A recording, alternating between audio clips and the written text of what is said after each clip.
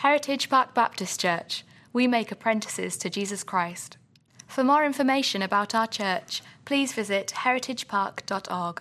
My job today is mostly tour guide, and so we're going to read a lot of scripture, and I'm just going to try to point some things out along the way. As we jump in, we've been working episode by episode through the book of Exodus, and here's where I want to start. Did anybody, when you were younger, for some of you, you will have to think back farther than others, did anybody, when you were younger, do something, or your parents allowed you to do something in the car that under no circumstance would you ever allow your kid to do in the car today? Anybody? Yes. Some of you, just a quick poll earlier, some of you remember, like in the sedans of old, that you'd have the little, it was quite a bit of space between like the back seat and the window that came down, and some of you just shoved your 4-year-old up there and go, "Here, kid, take a nap." Anybody take a nap up on that shelf? Several of you. When we were traveling and I was younger, back in the day, we had a thing that was called rear-wheel drive. Nobody, okay, they wasn't all front-wheel drive people. And so you had what we called the hump in the Henderson family. It was the hump that went through the middle where the drive shaft went through. And I could lay a pillow up against the door and stick my rear end against the hump, and I was set. It was like my own recliner. And I just, boy, you'd conk out, yes. Seatbelts were a mere suggestion or an accessory that got in the way of you punching your brother. I mean, any number of other things. And today, there's no way we would let our kids do that today, even though our cars are allegedly safer. It's funny. But the one thing, and you just hearken back to this, depending upon the family in which you grew up. But the one thing that may carry over from then to now is that at some point a parent will be driving and something will happen in the back seat, and that parent will turn around and go, "Don't make me pull this car over." Anybody have that? Sometimes through gritted teeth. I said, "Don't make me pull." So today we're going to magnify the Lord because he doesn't pull the car over. He is profoundly patient with us. He needs to pull the car over and whip us. I mean, that is the truth. But he doesn't. He is stunningly patient with us. And today, we're going to work through a big chunk of the Bible in the story of Exodus. And we will see over and over and over again people who God needs to just jerk the car over and pull his belt off and go to town. But he doesn't. He doesn't. So today's episode is a reminder that God doesn't pull the car over. We're going to start in the book of Exodus, chapter 15, in verse 22. And what we're magnifying here, what we're holding up, is that God is stunningly patient towards a people who he probably needs to pull the car over for. But here we are, verse 22. 15, verse 22. Then Moses made Israel set out from the Red Sea, and they went into the wilderness of Shur. They went 3 days in the wilderness and found no water. When they came to Marah, they could not drink the water of Marah because it was bitter. Therefore, it was named Marah. Don't you wish we could just walk around and name places these days? But anyway. Okay, verse 24. And the people grumbled. Now, that is not the first time, that is the first time, but it's not the last time that we will see grumbling. 10 times here over the next chapter and a half or so, we're going to see the folks grumbling, fussing, however you want to say it.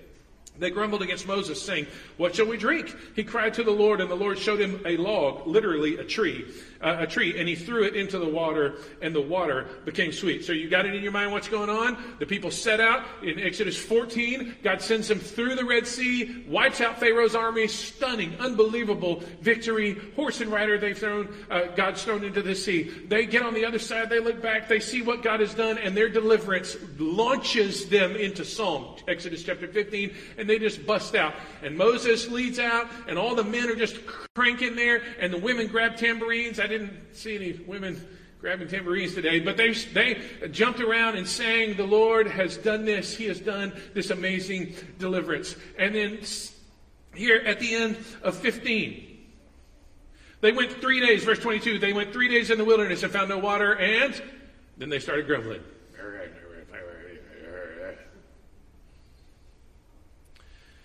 Moses took a tree, threw it in the water. There was this, whatever it was, and God made it drinkable. There the Lord made for them a statute and a rule, and there he tested them, and he goes on saying, hey, this is who I am. I am Jehovah Rapha, the one who heals. Okay, so there's 4 kind of lessons along the way here, and I just want to highlight these.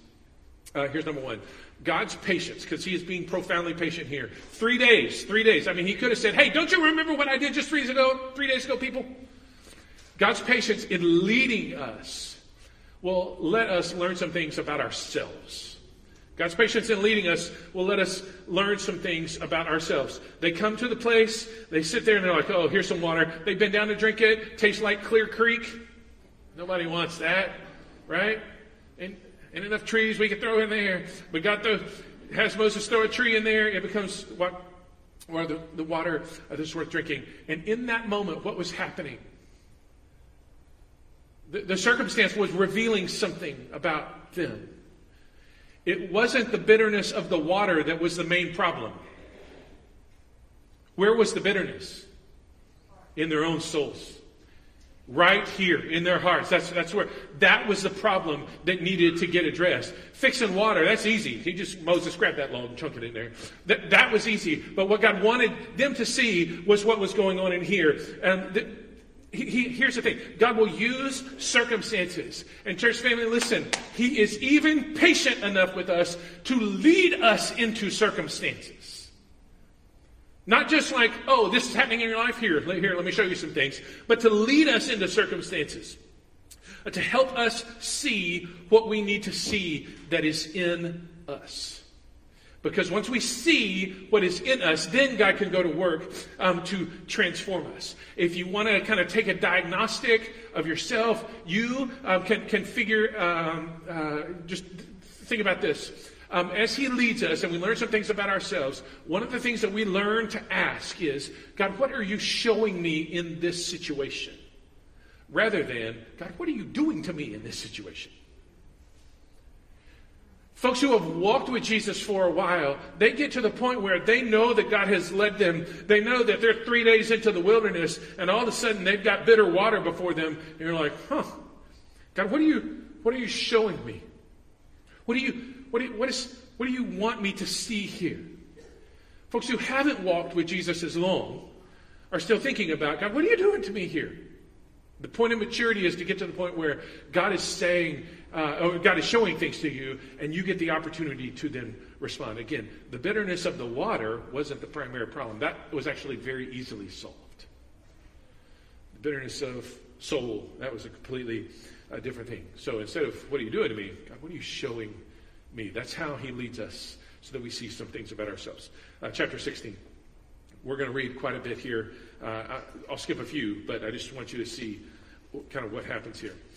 Verse 1. They set out from Elim, and the congregation of the people of Israel came to the wilderness of Sin. Now, you think to yourself, that's aptly named. It's actually not Sin as you and I know it, but Sin because it relates to Sinai, which is between Elim and Sinai. There you go.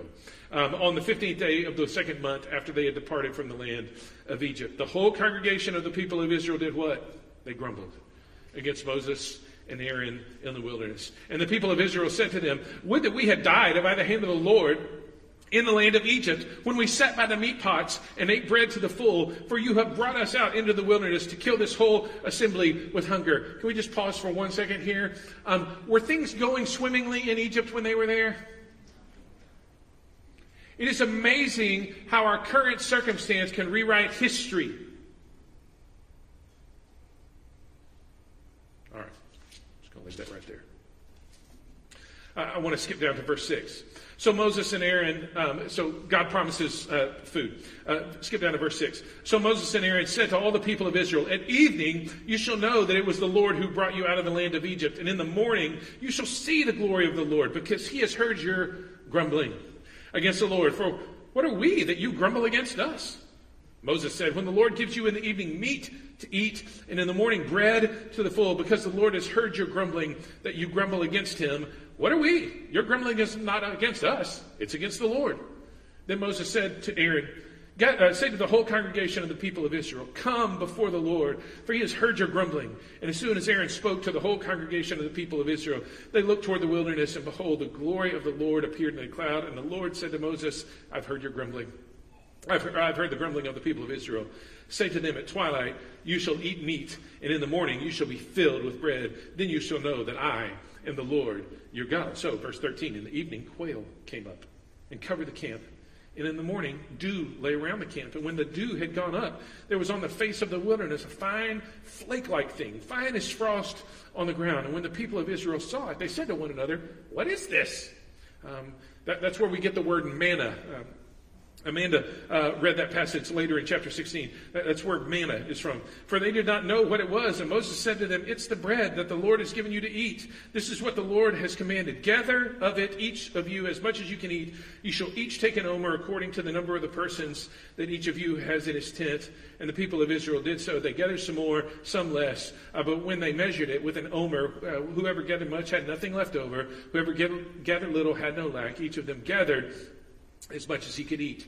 Verse 19, and Moses said to them, let no one leave any of it over till the morning. But they didn't listen to Moses. Some left part of it till the morning. It bred worms and stank. And Moses was angry at them. I told this to the 8:30 service, but this is just a fun Bible thing. Anytime in the Old Testament where somebody gets angry, it's literally their nose got hot. Which I just think is a cool description of anger. I just think that's pretty good. Verse 21, morning by morning they gathered, each as much you could eat. The sun grew hot, it melted. Okay, so here's what's happening.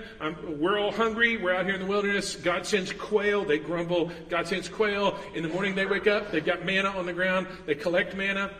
Moses is going to go on to say at the end of chapter 16, hey, on day 6, you need to collect twice as much, and it won't rot like it does on all the other days, because you just need to trust God for the Sabbath. There's a really big lesson for all suburban people there.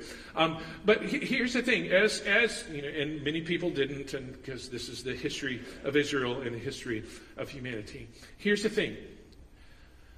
God brought them out of Egypt, delivered them through the Red Sea, was taking care of them all along the way, and I mean, they're just barely into this journey, and they're like, I wish we had a different menu. God's patience in providing lets us learn some things about Him.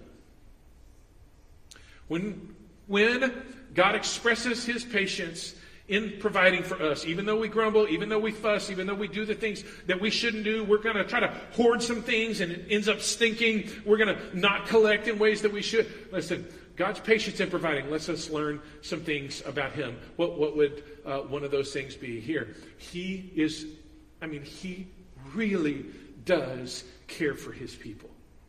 He really does. So, for all of you facing things, for all of you wondering how a situation is going to shake out, for all of you feeling that kind of grumble, that fussing, that thing rising up in you where you're like, oh God, come on. I mean, really? This is the point. I just want you to know He cares for you. He really does. And He expects you to obey Him by faith as you walk. And sometimes that's the hardest part, is for you to say, God, I believe that you're going to provide for me, and I think I'll hold a little bit back here. No. Continue to believe Him as you, continue to obey Him as you express your belief in Him. Here's what we learn. We learn to work really hard, as God intends us to do. I mean, these people, they had to go out and gather all of this stuff, right? He intends us to work hard while releasing control. Now, if the past 18 months, 24 months have disabused us of anything, it is the notion that we are in control of anything. We learn to work. We're going to go gather this stuff as He intends us to do, while releasing control.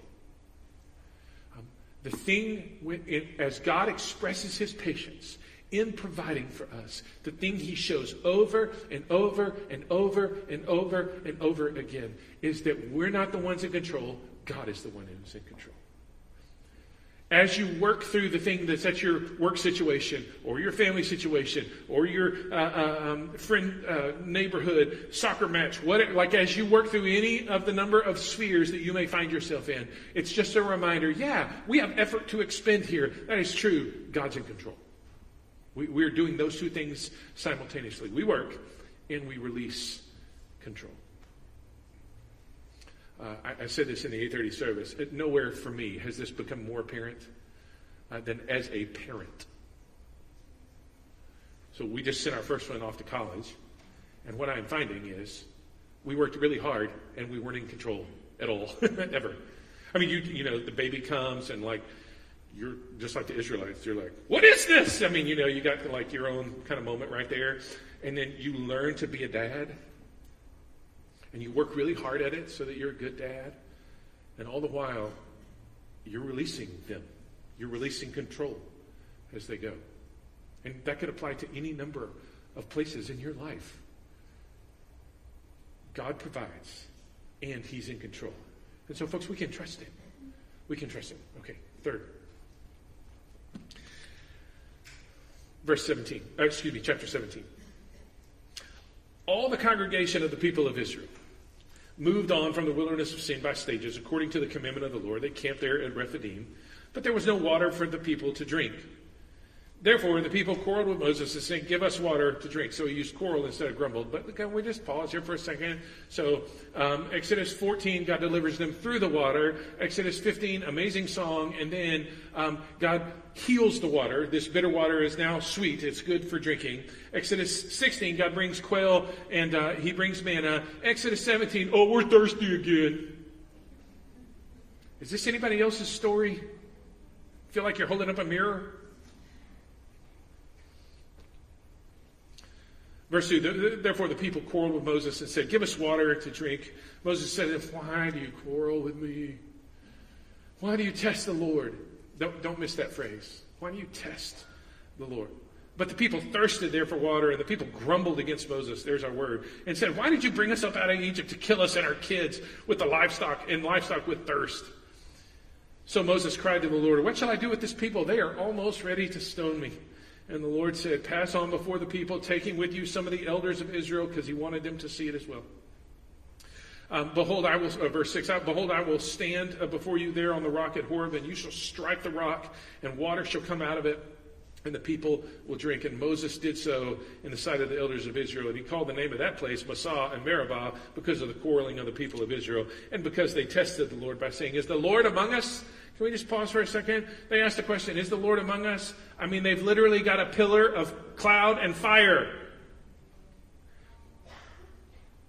I mean, you look at that and you're like, just how stupid are you people? You've got a physical sign right there. How dumb are you? I would never do that, right? God's patience in our hour of testing or temptation, those two words are the same word in the Bible. Testing and temptation, same word. God's patience in our temptation lets us learn some things about our relationship with Him. So we've learned some things about ourselves. There's some stuff going on that God needs to fix inside of me. We've learned some things about God. God is faithful and He is in control. And now we're learning about our relationship with Him. Thirst here is kind of a metaphor for our desires. I mean, God, that's the question. Like, God, you're not doing what I expect you to do. Anybody? You're not working the way that I think you should work. You're not doing the things that I think you should do. So, His patience in our test or temptation lets us learn some things about our relationship to Him. Here's the thing, church family, and hold on to this. He is more focused on our transformation than on our comfort. And He will continue to be more focused on our transformation than our comfort. And all of that transformation, all of that work happens at deeper levels than we want to recognize. Because we think, oh, I'll just do this and that'll kind of make us all good. No. God's at work far deeper than that. He wants to change you at the level of your heart. He wants to get in here where the desires are at kind of out of line and out of whack. And He wants to go there. And He wants to start there. And that will be the thing. that he works to change. Here then is one of the things that we learn. When it comes to God's patience and us learning about our relationship with him, say it this way. One of the things that we learn along the way, as God is patient with us and as we walk with him, we learn to pray for God to use the trial or the test to destroy our sin rather than to pray that the trial not destroy us. So that's a mouthful, and it's up on the screen here, and I just want to pick it apart here for just a second. Some of us, we get into trial, we get into a time of testing, we get into something, we're like, God, please don't let us crumble under this. Please don't let us fall under this. Please don't let us die underneath this. Folks, there is stuff worse than death, like unfaithfulness to God. So don't let this trial crush. Pray that. Is it okay to pray that? Sure. Yes, it's okay. But there's another level in our relationship with him as it grows, as it expands, as we trust him more, and as he goes to work deeper and deeper and deeper in us. One of the things that we learn to pray is, God, I'm in this trial, I'm in this situation, I'm in this test, I'm out here in the wilderness, and it doesn't feel like I have any water here. I know you've provided water before. I know you've delivered me right through the water. Water is not your problem. But in this moment, God, I'm really struggling here. Please use this struggle to destroy the sin in my life. That's a place, if we get to that, God's patient work with us, you will know that God's patient work with us is changing your relationship with him. It's not a matter of relief. Some of us, that's all we want. Relief. God wants to sanctify us. He wants to make us holy. He wants to transform our character so that we are like Jesus. And just in case you're wondering, God's not going to allow the trial to take you out. He won't. But he will use that to sanctify you. And our growth, our spiritual growth, is more important than our relief. Last thing. At the end of chapter 17 here. Verse 8. Then Amalek came and fought with Israel at Rephidim. So Moses said to Joshua, choose for us men to go out and fight with Amalek tomorrow. I'll stand on the top of the hill with the staff of God in my hand. So Joshua did as Moses told him. He fought with Amalek while Moses, Aaron, Hur went up to the top of the hill. And whenever Moses held up his hand, Israel prevailed. Whenever he lowered his hand, Amalek prevailed. But Moses' hands grew weary. So they took a stone, put it under him, and he sat down on it. And while Aaron and Hur held up his hands, one on one side and the other on the other side, so his hands were steady until the going down of the sun. And Joshua overwhelmed Amalek and his people with the sword. God's patience with us in our service lets us learn some things about our limits. Moses is on the top of the hill holding up the staff. Dude, my shoulder hurts. He lowers it, things start to go sideways. So what does he have? He has people who come alongside him and hold it up for him. We all need Aaron and Hur in our lives, folks. We all need people who will hold up our hands when we can't. It's one of the reasons we say around here, church is family. We need people to step into our lives, physically step into our lives, and hold our hands up. Skip over to chapter 18. Look at verse 13. It's the last big text block we're going to read here. The next day Moses set to judge the people, and the people stood around Moses from morning till evening. And when Moses' father-in-law, that's Jethro, when Moses' father-in-law saw all that he was doing for the people, he said, what is this that you are doing for the people? Why do you sit alone? And all the people stand around you from morning till evening. Moses said to his father-in-law, because the people come to me to inquire of God. When they have a dispute, they come to me and I decide between one person and another. I make them known the statutes of God and his laws. Moses' father-in-law said to him, what you're doing is not good. You and the people with you will certainly wear yourselves out, for the thing is too heavy for you. You are not able to do it alone. You're not able to do it alone. Now, Verse 19, obey my voice. I'll give you this advice, and God be with you. You shall represent the people before God and bring their cases to God. You shall warn them about the statutes and the laws and make them know the way in which they must walk and what they must do. Moreover, look for able men from all the people, men who fear God, are trustworthy, hate a bribe. Place such men over the people as chiefs of thousands, of hundreds, of fifties, and tens. Let them judge the people at all times. Every great matter they shall bring to you. Any small matter they shall decide themselves. So it'll be easier on you, and they will bear the burden with you. If you do this, God will direct you. You'll be able to endure, and all the people also will go to their place in peace. We learn something, God's patience with us as we serve him, as we try to do what he wants. We learn something about our limits. Moses says, all these people around. Jethro's like, dude, you're killing yourself and everybody else too. You think that it all depends on you.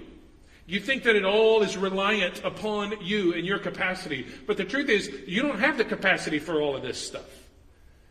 I mean, you literally don't have the time to make it all happen. So you need to appoint all these people, let them judge the smaller things, and you handle the great matters and represent God to the people. That's what you need to know. Some of us, in our day and in our age, our sense of independence and our sense of individuality that we grew up with, because we grew up in the West and we grew up in America. Listen, folks, it is a myth. None of us got to where we are because we pulled ourselves up by the bootstraps. None of us. We need one another. We need Aaron and Hur to hold us up. We need some folks to manage other things in our lives. We need Jethro to step into our lives and go, hey, man, I don't know if you thought about this or not, but what you're doing is not good. We need somebody to step in and tell us the truth. We need one another. Here's what we learned about our limits. We learned that we need others and that Jesus himself, Jesus is the only truly good mediator of our relationships. Sometimes we want other things to mediate. We want Facebook to mediate. We want digital life. We want our own achievements. Hey, look at all the things that I've done. Here's my wall of achievement. We want those to mediate. Jesus is the only truly good mediator who can help us interact with one another in the healthiest of ways and grow into who we need to be. We need one another. So why be patient? I mean, again, God doesn't pull the car over. Why not? I mean, like he should. They grumble a lot. All these crazy people in this Bible, they grumble a lot. Sometimes we do, but not near as much as they do. Why didn't he just pull the car over? Here's why. There's two reasons. Number one, this is in Romans chapter 2, verse 4. Look at this verse. Or do you presume on the riches of his kindness and forbearance and patience? Do you presume on that? Not knowing that God's kindness is meant to lead you to repentance. God expresses his kindness and his forbearance and his patience so that you and I would come to a place where we're like, God, oh, I see. Sorry about that. I need to do something different than what I've been doing. I repent. I change my mind about this. And I'm going to go a different way. God's kindness, his patience, his forbearance is designed to lead us to repentance. Secondly, 2 Peter chapter 3, verse 9. The Lord is not slow to fulfill his promises, as some count slowness, but is patient toward you, not wishing that any should perish, but that all should reach repentance.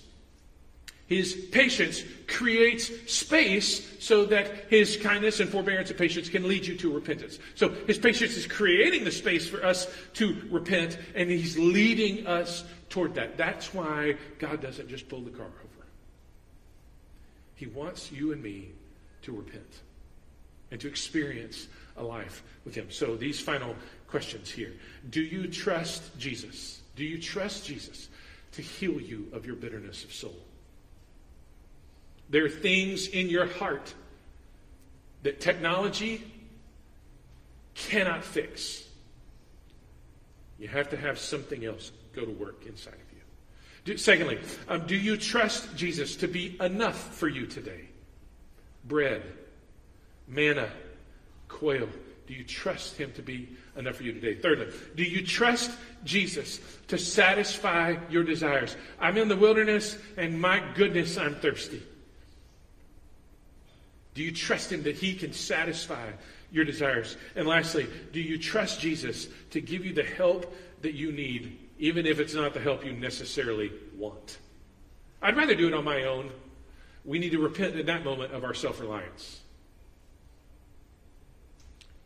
But where does it all begin? Look at that first question. Where does it all begin? It begins with a tree that heals. Give or take 1,500 years after this moment right here, there was another tree that brought healing. And Jesus died on it. And by his dying, he paid for all of our sins, every one of them. All the stuff that's in your past, you're hauling around. All the stuff that's in your present. All the stuff that is still out there in front of you where you'll stub your toe or stick it in the ditch. He paid for all of that. It all begins with a tree that heals. And if you're in the room today or you're watching online today and you've never given your life to Christ, I want to say to you the absolute best thing that could happen today in your entire eternity is for you to surrender your life to Jesus. Give your life to him today. And if you're here in the room and you are a follower of Jesus, maybe you need to say to God, God, there's a place in my soul where I'm really still struggling. Or there's a place that I just can't get on board with how you're working things out. Or this temptation, this thing that's overcoming me, it feels too big for me. Or, God, would you just bring some people along to help me hold up my hands, to speak a word of truth and perspective, to come alongside of me and help get done the things that need to get done. What do you need to surrender to him today? It all begins with a tree that heals. Let me pray and we'll have a song of response. Father, now, in Jesus' name, would you complete the work that you have begun? Through your word, you have given us a sense, maybe even a picture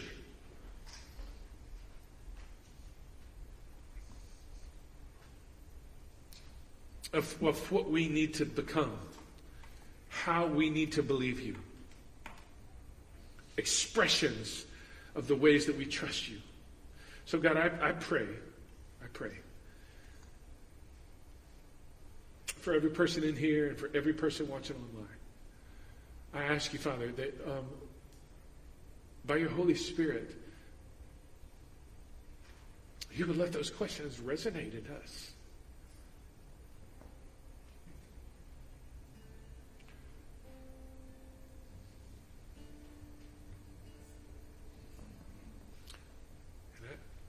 On behalf of the Lord this morning, I just want to promise you, whatever surrender looks like today, whatever faith looks like for you today, the sweetness is on the other side.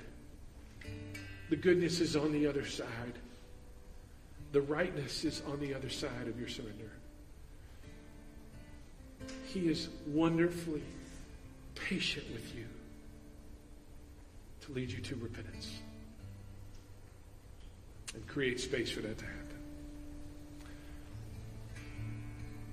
Continue your work, Father, in all the ways that are best. Do the things in us that we need done the most. And we'll trust you all along the way. We pray in Jesus' name. Everybody said, amen.